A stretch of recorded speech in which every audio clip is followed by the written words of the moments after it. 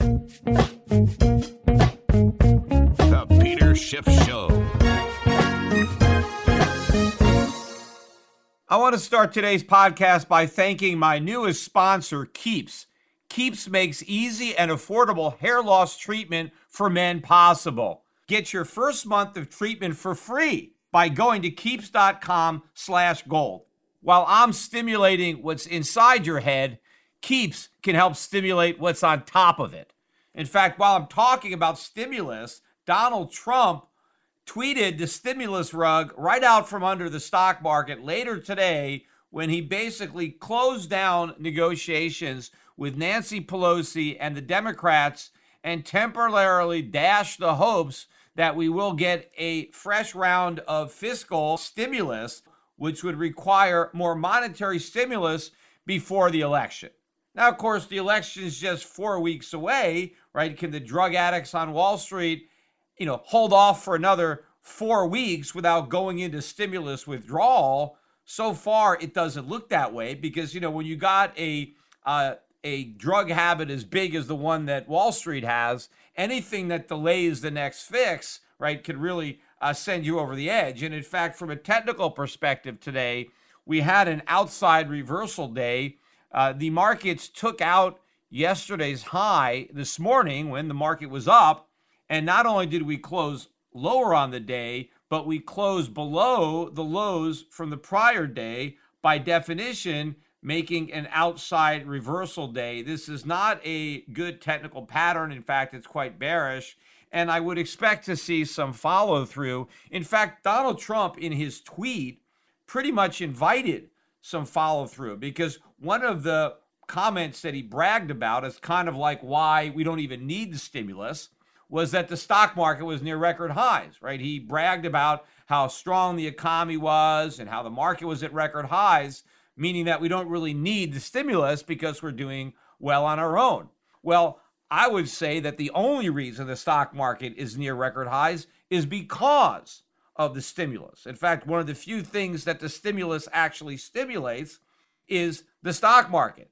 Trump is trying to claim that the stock market is strong because the economy is strong. It's actually the reverse. The stock market is strong because the economy is weak. It's the weak economy that is driving the stimulus. And without the stimulus, the stock market would actually be much lower to reflect the weakness in the economy. Because again, the stimulus can't make a weak economy strong, but it can provide more air into a stock market bubble. And that's what's been going on. Although I don't like Trump's strategy for why he is walking away from talks with the Democrats, because he's claiming that Nancy Pelosi just wants too big a stimulus, right? The delta between where the president is and where Pelosi, the Democrats are, is $600 billion, right?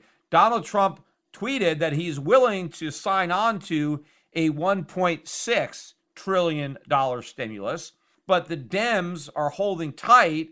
They insist on $2.4 trillion, and there's an impasse, and the president won't budge, and so he's leaving negotiations. And the problem is, once you accept the false premise that government stimulus actually helps the economy, that it really is a stimulus, right, then you've kind of lost the argument. Because if borrowing and printing $1.6 trillion, if that's a good thing, why isn't borrowing and printing $2.4 trillion a better thing, right? Because you put the Republicans in the position of arguing that $2.4 trillion is too much of a good thing. That somehow, if we just create $1.6 trillion out of thin air and spend it, that's really going to help. But if we push it to 2.4, it's actually going to hurt. Why? I mean, when does something good suddenly become something bad? Now, I know what Trump was trying to say is, well, the extra $600 billion, that's just going to bail out Democratic states. It's going to help them out of a mess that is unrelated to COVID. But if the people in those states are going to take that money and spend it, and if just spending money is good for the economy, then why isn't that good? I mean, what difference does it make why the money is being doled out if it just benefits the economy the minute it's being spent then what is the real rationale? Is it all partisan? Is it all political? I mean, that's kind of how it looks, is that this is all about politics, that the president doesn't want to help the Democrats because there's an election coming, and he's willing to sacrifice the good of the country for political partisanship. See, if Donald Trump took a principled stance, and when I mean Donald Trump, it's not just Trump. I don't want to single him out because he's got a lot of company with other rhino Republicans who have also signed on to this Keynesian nonsense.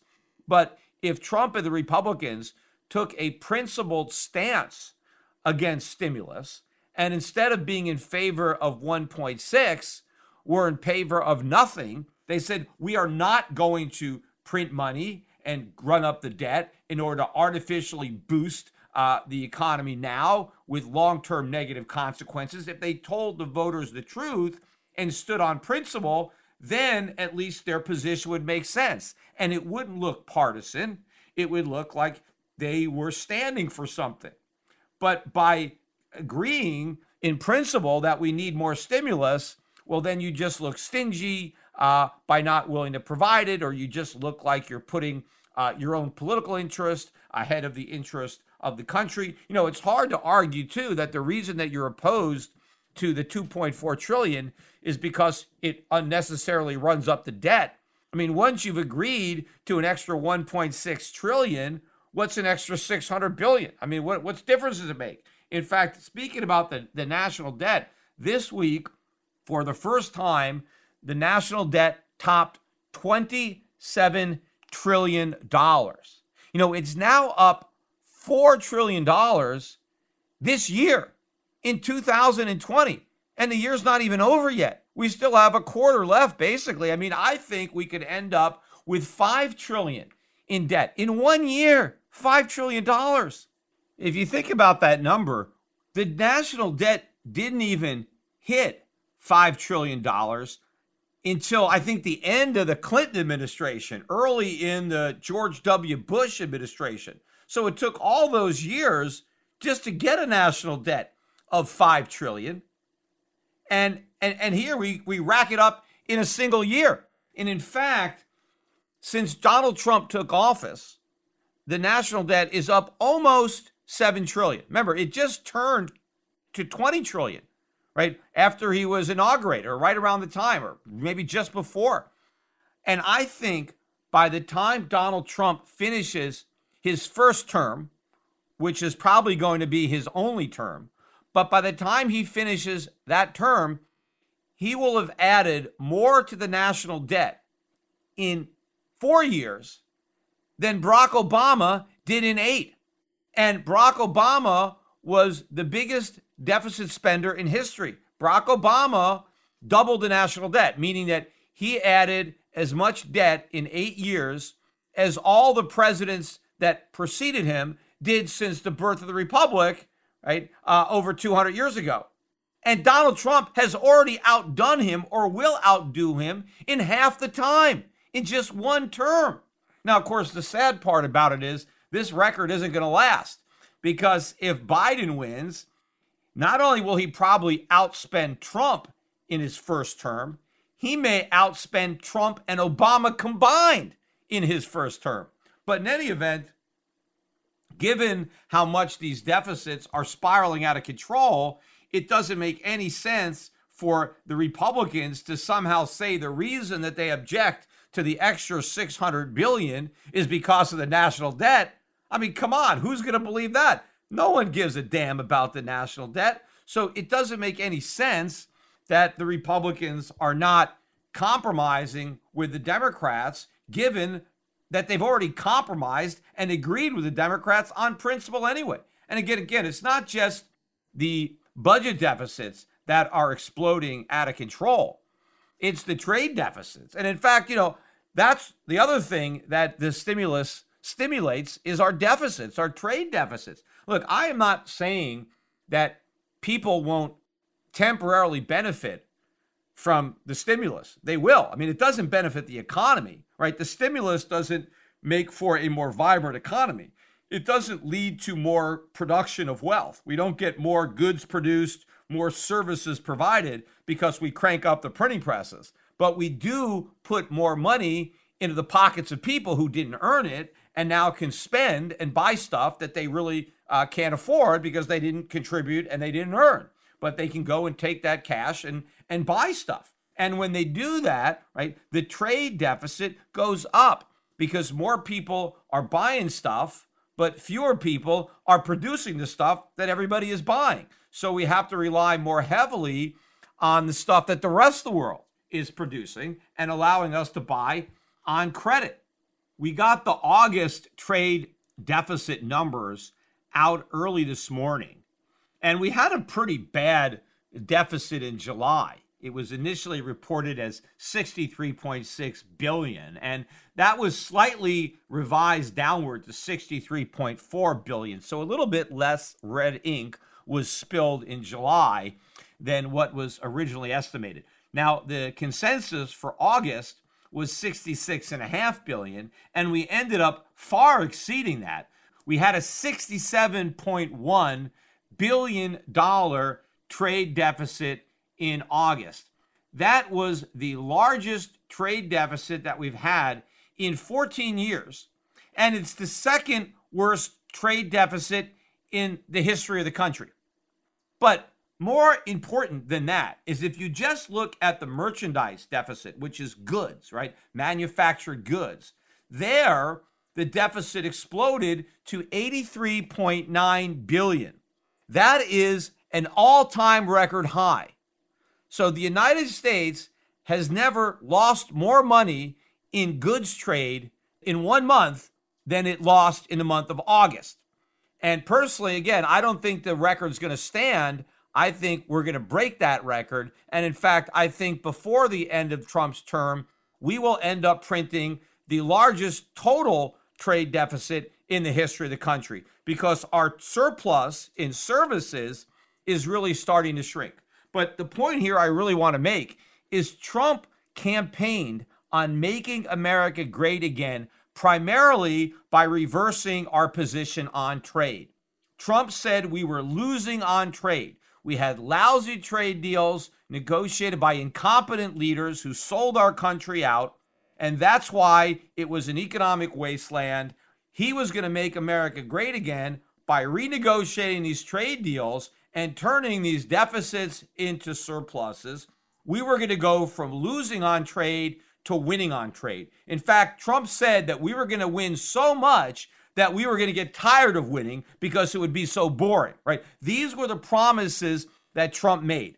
And it was going to be the manufacturing renaissance that would lead the turnaround in our balance of trade. But the reality speaks for itself. We have never had bigger trade deficits than the ones that we have under Trump. So if we were losing under Obama, we're losing even bigger under Trump. In fact, we're losing bigger than we've ever lost in the history of the Republic. Yet Donald Trump is still campaigning as if he had kept that promise, as if he had actually made America great and restored our lost manufacturing might. He hasn't even come close to doing that. Now, I know there are a lot of people that are trying to say, well, this is all because of COVID. Well, first of all, the trade balance was deteriorating before COVID, right? So we were getting bigger and bigger trade deficits even before COVID, right? Trump's tariffs were not doing anything to reduce our deficits. All they were doing is increasing taxes on American consumers who were buying imported goods. But the tariffs themselves did nothing to improve our overall trade balance, contrary to what the president was boasting. But to try to say that the reason that we're running bigger deficits is because of COVID, I mean, the whole world has got COVID, right? COVID is not made in America, like so many other things that are not made in America. Neither is COVID, right? COVID was made in China, right? We imported it like everything else. But the fact of the matter is, COVID should be impacting everybody. If we're having bigger deficits, by definition, other countries that are also dealing with COVID have larger surpluses because we can't import what some other country doesn't export. So why would COVID be making America's deficits bigger while it's making our trading partners' surpluses larger?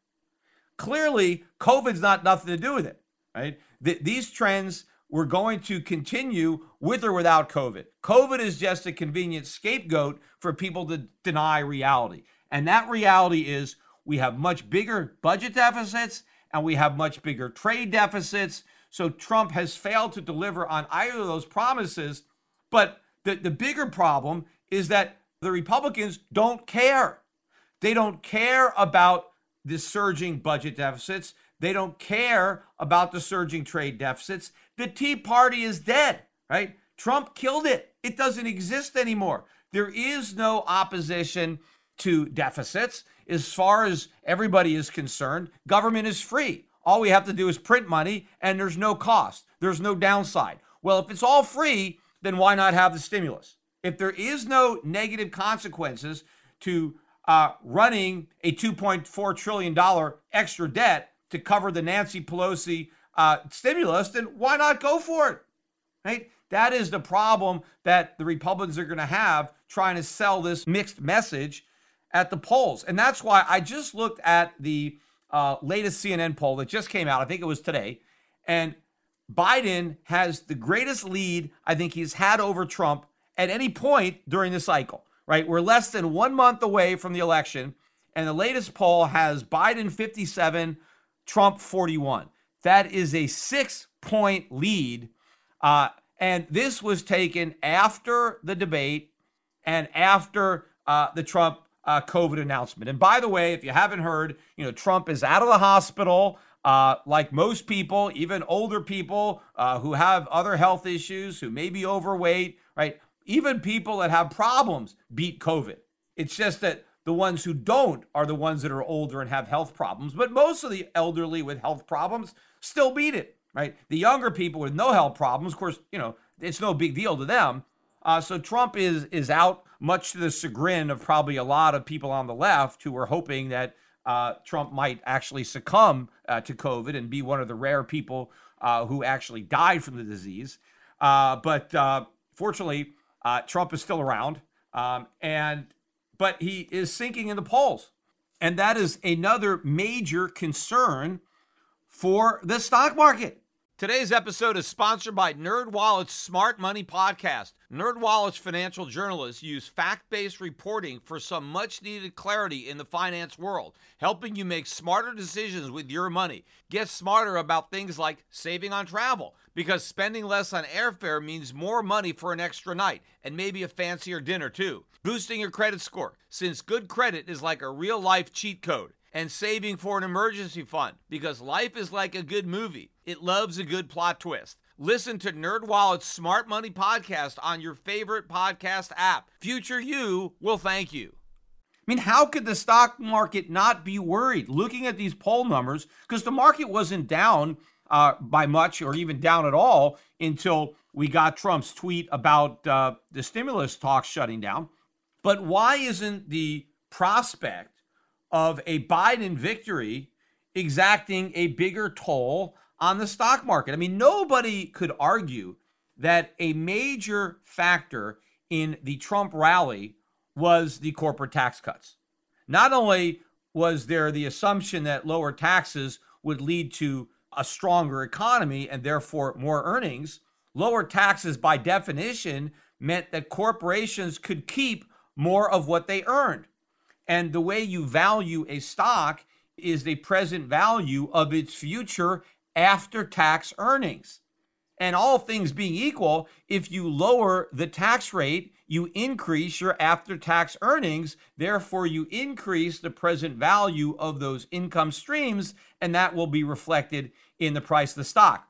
But the reverse happens when you increase corporate taxes. In fact, if you look at the tax hikes that are being proposed now by Biden, both on the corporation when it earns the money and on the shareholders when they receive that money, either in capital gains or dividends, the percentage increase in the rate of tax dwarfs the percentage by which they went down. So as good as the tax cuts were, for stocks. The tax hikes will be much worse because the tax hikes are a lot bigger than the tax cuts. So the market should already be nervous, even without the prospect of less short-term stimulus. But really, the only thing the stock market will have going for it in the Obama administration is stimulus, is more money printing, more inflation. And the question is, will inflation trump taxation? Will a higher multiple associated with more money printing offset the lower after-tax earnings associated with the tax hikes? But, it's not just taxes that are going to go up, but earnings are going to go down. And so it's going to be a double whammy. So I don't really think it's possible for the Fed to print enough money to offset that. If it does, it's only in the pure nominal sense, meaning the dollar is losing so much value that when you price stocks in dollars of diminished value, well, you're going to get a higher number. But in real terms, priced in real money like gold, the price of stocks is going to collapse. One price that hasn't been going up is the price of keeping your hair. My new sponsor is Keeps, and Keeps offers products to help slow down hair loss. 2 out of 3 guys are going to experience hair loss by the time they're 35. But luckily, thanks to the advancements in science, Keeps offers proven treatments that can help treat the symptoms of hair loss and help you keep the hair that you have. I started losing my hair when I was in my 20s. I was in college, and it was a very frustrating experience. Now, fortunately, I had a lot of hair to start with, so I had a lot to spare. But at some point, I discovered minoxidil, and I started using it regularly. And I'm convinced that it was my regular use of minoxidil that dramatically slowed down my hair loss. Now, of course, when I first started using it, it was really expensive. And I was young. I didn't have that much money, and it was pretty expensive to buy it. I remember for a while, a buddy of mine started sending me bottles that he was buying in Spain because the cost of buying the drug that was on patent, here in the U.S., they were selling it for a lot less money out of the country. So a buddy of mine was just shipping me the minoxidil so I wouldn't have to buy it because it was so expensive. Well, fortunately, that's not the case now with Keeps because the price has gone down so low that you could keep more of your hair and keep more of your money at the same time. The treatments start for as little as $10 a month, which is a small price to pay to keep something as valuable as your hair. But the sooner you start treatment, the more hair you'll save. So act fast. Take action today to prevent your hair loss before it gets worse. Get your first month of treatment for free by going to keeps.com/gold. That's Keeps, KEEPS.com/gold, and get your first month of treatment for free. And though Trump may have pulled the rug out from under the markets by shutting down the stimulus talks, Jerome Powell was at a Q&A. I'm not really sure what the event was. I watched it live, but I forget where he was. But he took questions and answers, and Powell basically said that the economy needs more stimulus, right? It actually needs it, right? It needs it like a drug addict needs heroin. But does a drug addict really need heroin? No, not if the drug addict wants to be healthy and doesn't want to be a drug addict anymore, right? He needs to go cold turkey and stop taking heroin. But Powell doesn't understand this. Of course, another thing he doesn't understand is economics, and that's quite apparent to me. I mean, either he doesn't understand economics or he's just a liar. But either way, it's not a good range of possibilities. Because one of the things that he said was that unlike past recessions, the recession that we have now was not caused by any economic imbalances. Oh, really? There are no economic imbalances? I mean, that's all we've got is imbalances, thanks to the Fed. Why is this recession so severe, right? Why was the economy so ill-prepared for COVID-19 or anything for that matter? Because we had nothing saved for a rainy day. It was the lack of savings and the abundance of debt that left the economy so vulnerable to this downturn, to this virus. That's an imbalance. What caused that imbalance? The Fed. Yet Powell doesn't even recognize that the imbalance that the Fed created exists.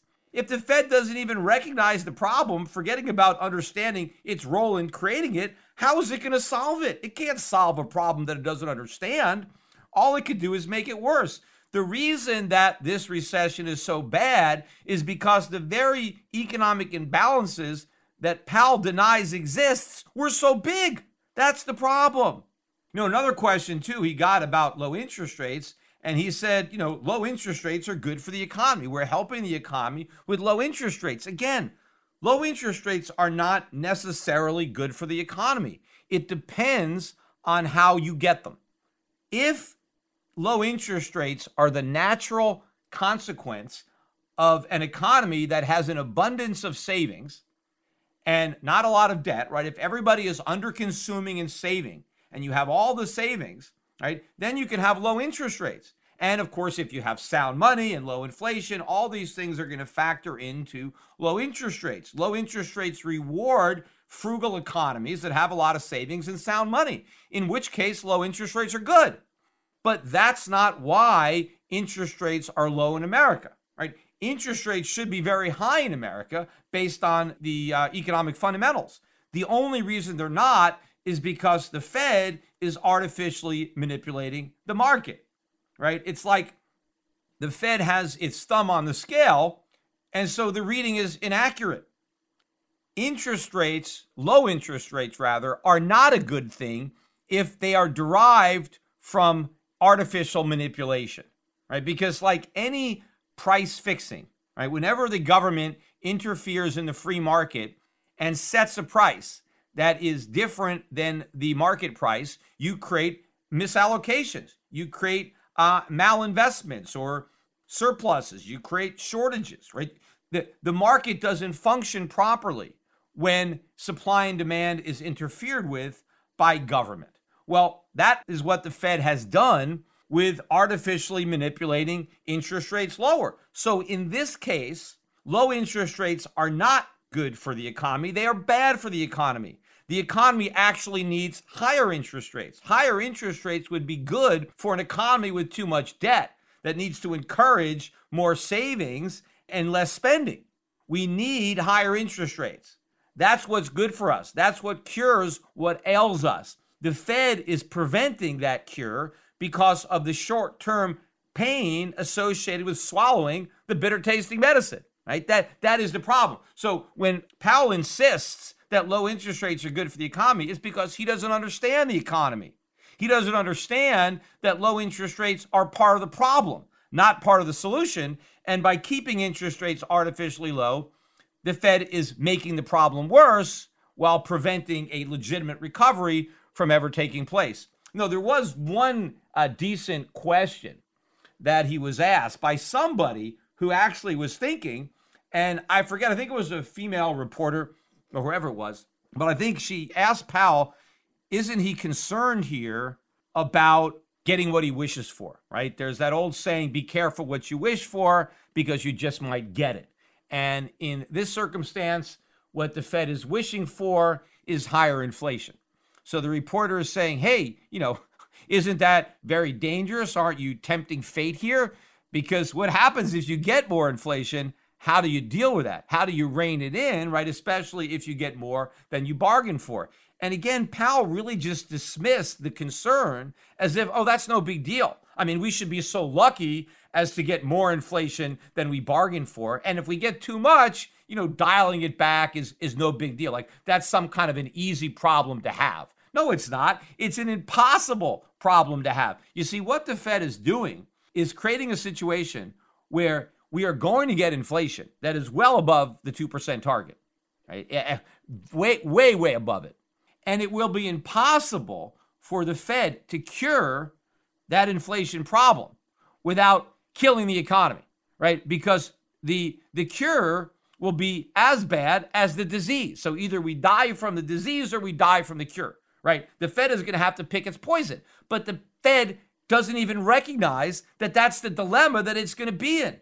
Because Powell still doesn't understand economics. He still has no idea what he's talking about. Either that or he's simply lying through his teeth.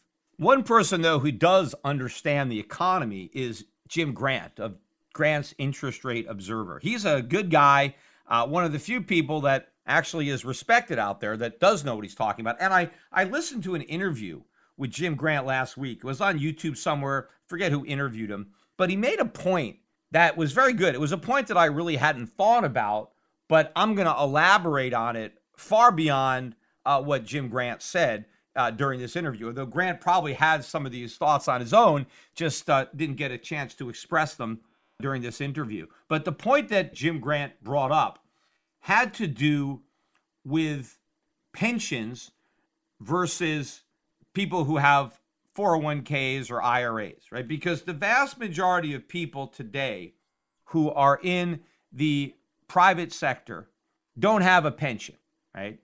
They just have their own savings, their own investment accounts. They had money to invest. They didn't get a pension. And the pension gives you a fixed amount of money that you can live on when you're retired. But when you have your own IRA or 401k, you don't have any kind of set retirement income. You simply have whatever income your portfolio of stocks and bonds is able to generate. Right?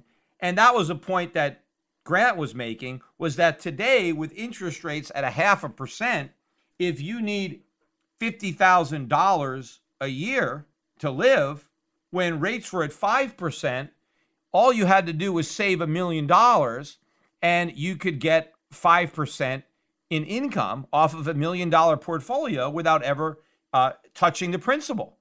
So you can continue to get your $50,000 a year if you saved up $1 million.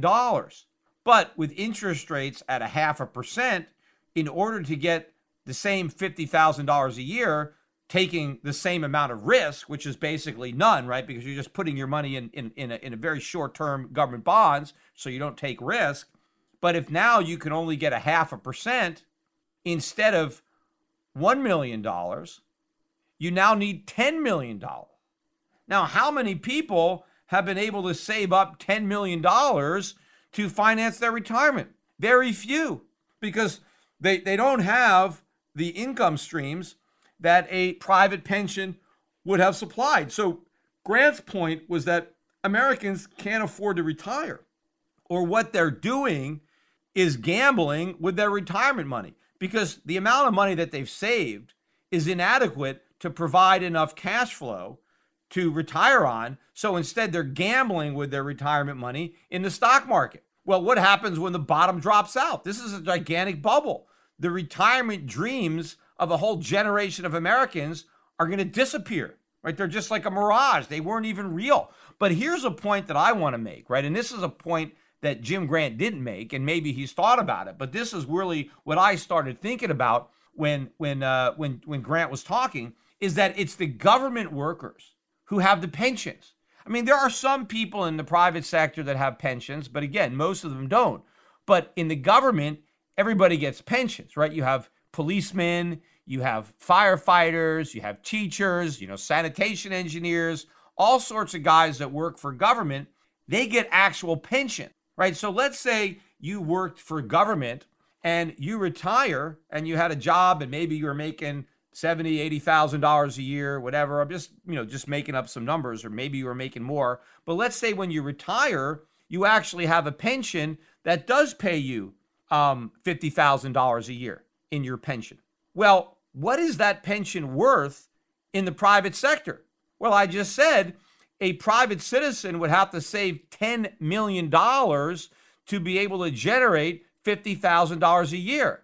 But if a government retiree now has a pension that is generating $50,000 a year, that pension is worth $10 million.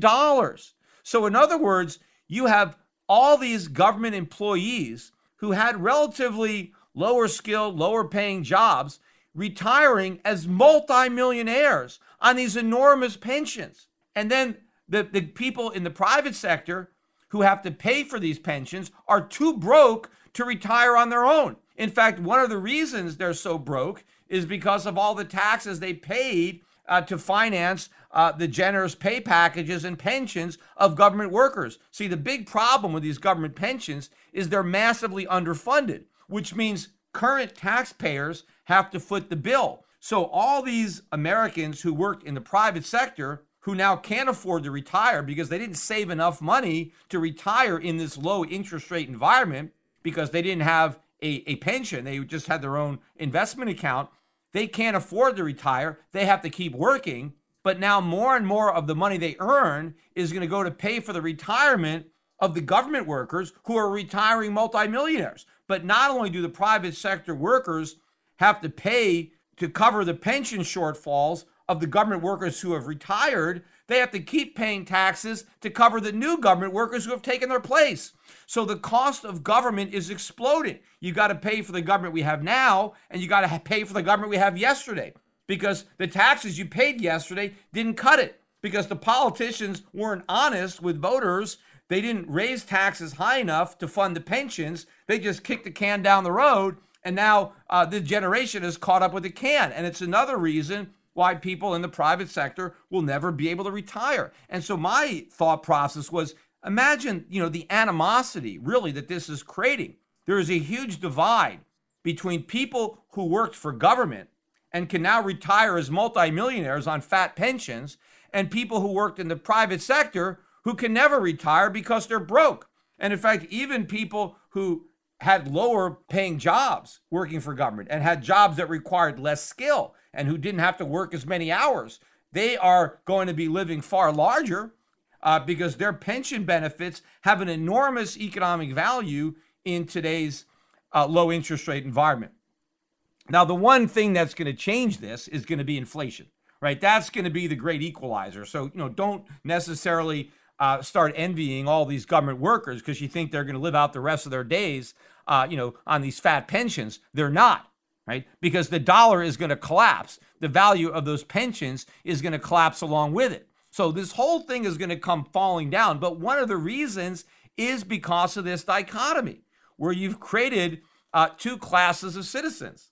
It's almost like royalty, the people who worked for government, and the serfs, the slaves, the people in the private sector who had to support them, who had to pay their salaries when they were working and now have to pay their pensions now that they've retired. Meanwhile, they're working harder than ever themselves, and they can never retire because they're supporting government workers, both past and present, instead of themselves and their own family members. I want to get back to the markets again, because I wanted to point out, and probably forgot earlier, was that when Trump made the announcement of the stalemate and that the talks had shut down, and by the way, Nancy Pelosi came out with a tweet of her own, basically blaming the president for everything. But when the stock market sold off, everything sold off. Gold sold off, silver, oil surrendered a lot of its gains.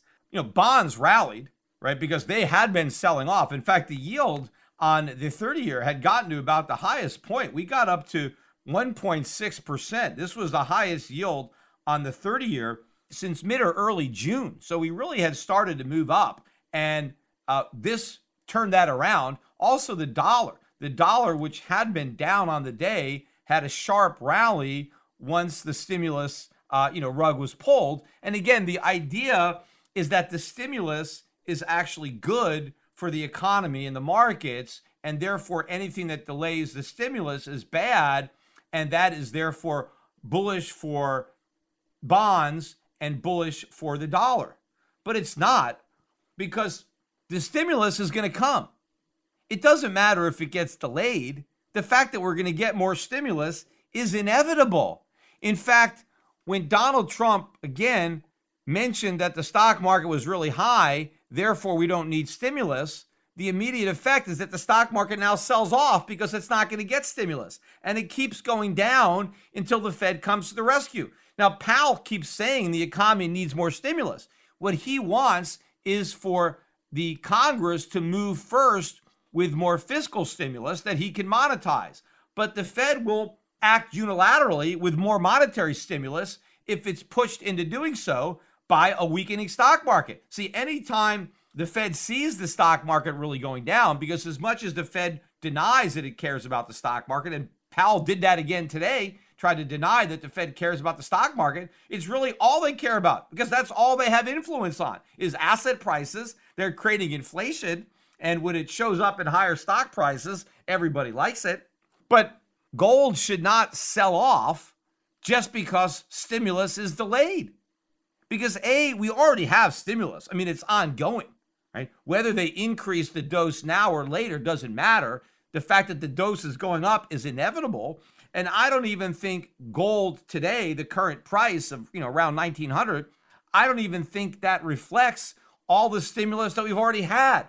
Forget about all the additional stimulus we're going to get. We don't even have a price that reflects what we already had.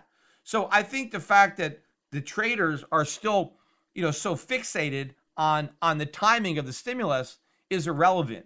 Anybody that understands what's really going on should take advantage of these opportunities. When you see gold going down just because somebody is worried that the stimulus is going to be delayed, you buy the dip because the stimulus is inevitable. And again, the problem with the stimulus is it makes the economy worse, not better. You're putting out fire with gasoline. And if you're going to pour gasoline on a fire, it's going to get bigger. So every time they stimulate the economy, it gets worse, and therefore it needs more stimulus. But because it's worse, it needs an even bigger stimulus. And then when you give it an even bigger stimulus, you're pouring even more gasoline on a bigger fire. And so the process continues to repeat. So any of these pullbacks are just noise and just buying opportunities. By the way, too, for those of you who think Bitcoin is digital gold or is somehow uncorrelated to the markets, I mean, Bitcoin tanked along with everything else, right? As soon as the news came out, I think Bitcoin was trading at around 10,700 or so and immediately sold back off to like 10,500 as soon as the market tanked. So it just moved exactly with all the other assets. It didn't move up to kind of be non-correlated. It just moved in the exact same direction as every other asset, including the safe haven assets. I mean, the only safe haven asset that went up was bonds and the dollar. But I don't think bonds and the dollar represent legitimate safe havens. Gold is, and it went down. But the dollar and the bond market benefited not as safe havens, but from the perception that a weaker economy would be good for the dollar and good for bonds because it would cause people to buy up those assets, right? That's what happened. But the reality is the economy is going to be weaker regardless of whether or not we get more stimulus. And the stimulus actually hurts the economy that they're trying to stimulate. And it is decisively bearish for dollars and bonds because the more dollars they create, the less they're worth. And since bonds are simply IOU dollars, the less the dollar is worth, the less bonds are worth. So again, if people really understood the reality of what was going on, they would have been dumping their dollars in their bonds and they would have been buying gold. And that is ultimately the trade that I expect to happen. That decoupling, that reality is going to set in, and it's going to set in at some time soon. The problem is by the time it really happens, it's really too late to adjust your portfolio. What you need to do is anticipate that that is going to happen, and you need to get there before the market, right? You need to build your portfolio of gold stocks, foreign assets now before the bottom drops out of the dollar, before people realize that regardless of when we get the stimulus, all stimulus is a sedative for the real economy. It undermines the value of the dollar and American productivity. And the important thing is look at these deficits. The trade deficits are at record highs. The budget deficits are at record highs. That means the twin deficits are at a record high. This is a fundamental major negative for the dollar. And that major negative is just going to keep getting worse and worse. Just want to finish up the podcast, though, with one final thought. One of the issues that seemed to haunt Trump following the first debate was his supposed reluctance to condemn white supremacists. And of course, this is the media making a mountain out of a molehill. I mean, Trump has never supported white supremacists. In fact, the left always likes to go back to his famous comments about, there were good people on both sides of that protest. And Trump was correct in that statement. He wasn't saying that the white supremacists were good people. It's just that there were good people alongside the white supremacists, right? So that was the only point that he was making. There were good and bad people on both sides. The bad people were the white supremacists. He was not defending white supremacy. I don't think anybody is going to defend white supremacy, right? So I don't think Trump has to condemn it more emphatically, but he went back out and said, look, yes, he condemns white supremacy. I mean, that's not really going out on a limb, right? I would condemn any group for thinking that they're supreme over any other group, to think that your race is somehow superior to any other race, right? So that is a belief system that I think most people would condemn and say, no, I reject that. But what's interesting is not that everybody is focused on Trump's, failure to condemn adequately white supremacy, right? How come nobody ever asks Joe Biden to condemn socialism, right? I mean, they want to ask Trump to condemn white supremacy. Ask Biden to condemn socialism or even communism or Marxism. Ask him to condemn one of these radical ideas. He won't do that at all, right? At least Trump will condemn white supremacy if you ask him. A, nobody asked Biden to condemn socialism, but B, if you asked him, he wouldn't do it. And, I don't like white supremacists either, right? I mean, I'm Jewish. And, the white supremacists don't like Jews either, right? I mean, they probably don't even consider me white because I'm Jewish. In fact, I'm not even sure, in the hierarchy of hate, do the white supremacists hate blacks more or do they hate Jews more, right? I suppose the worst thing you could be is a black Jew. I mean, there's not that many of those, but to the extent that that's what you are, then they really hate you. But the bottom line is, I've got no love lost for the white supremacists either, right? So they don't like me, and so I have a reason to be just as anti-white supremacist groups as any African American. But socialists bother me a lot more. I look at socialism and all of its various branches, whether it's communism, fascism, however you want to define it, that's the real threat. I don't look at white supremacists as a threat to me, right? Because just because they want to hate me and just because they want to think they're superior to me, that doesn't necessarily harm me. I mean, not everybody is going to like me. I don't have a right to be liked. People could hate me for whatever reason they want to hate me. The only problem I would have with white supremacists, other than disagreeing with their premise, would be if they did something harmful to me because they felt that their superiority justified it. So if they wanted to physically harm me, beat me up, right, steal from me, then I would have a problem, right? If they just want to hate me in quiet and leave me alone, all right, whatever. I mean, I'm going to have to tolerate that because we live in a free society. And that's what happens when you live in a free society. People are free to hate you, and you have to deal with it, right? But socialism, by definition, doesn't want to leave me alone. The socialist doesn't want to just hate me. In fact, the socialist could pretend to love me, but they want to steal my stuff. They want to destroy my rights. That is the threat, right? I would rather have somebody hate me and leave me alone than somebody pretend to love me and want to steal my stuff. So the real threat that needs to be condemned is socialism and the whole socialist ideology, right? Marxism, communism, right? These things need to be condemned. Now, I'm sure Donald Trump would condemn them. If you asked him, yeah, he'll come right out and condemn them. Will Biden? No, because that's a good block of his constituency. Those are all the Biden voters. Those are all the AOC voters. So if the left is going to make a big deal out of Trump's failure to condemn white supremacy, something that he's condemned, the right needs to hold Biden to the same standard and demand that he condemn something far worse. Socialism. The idea that you think that you have the right to steal from other people, to take their property, to force them into involuntary servitude. Socialism has nothing to do with leaving people alone.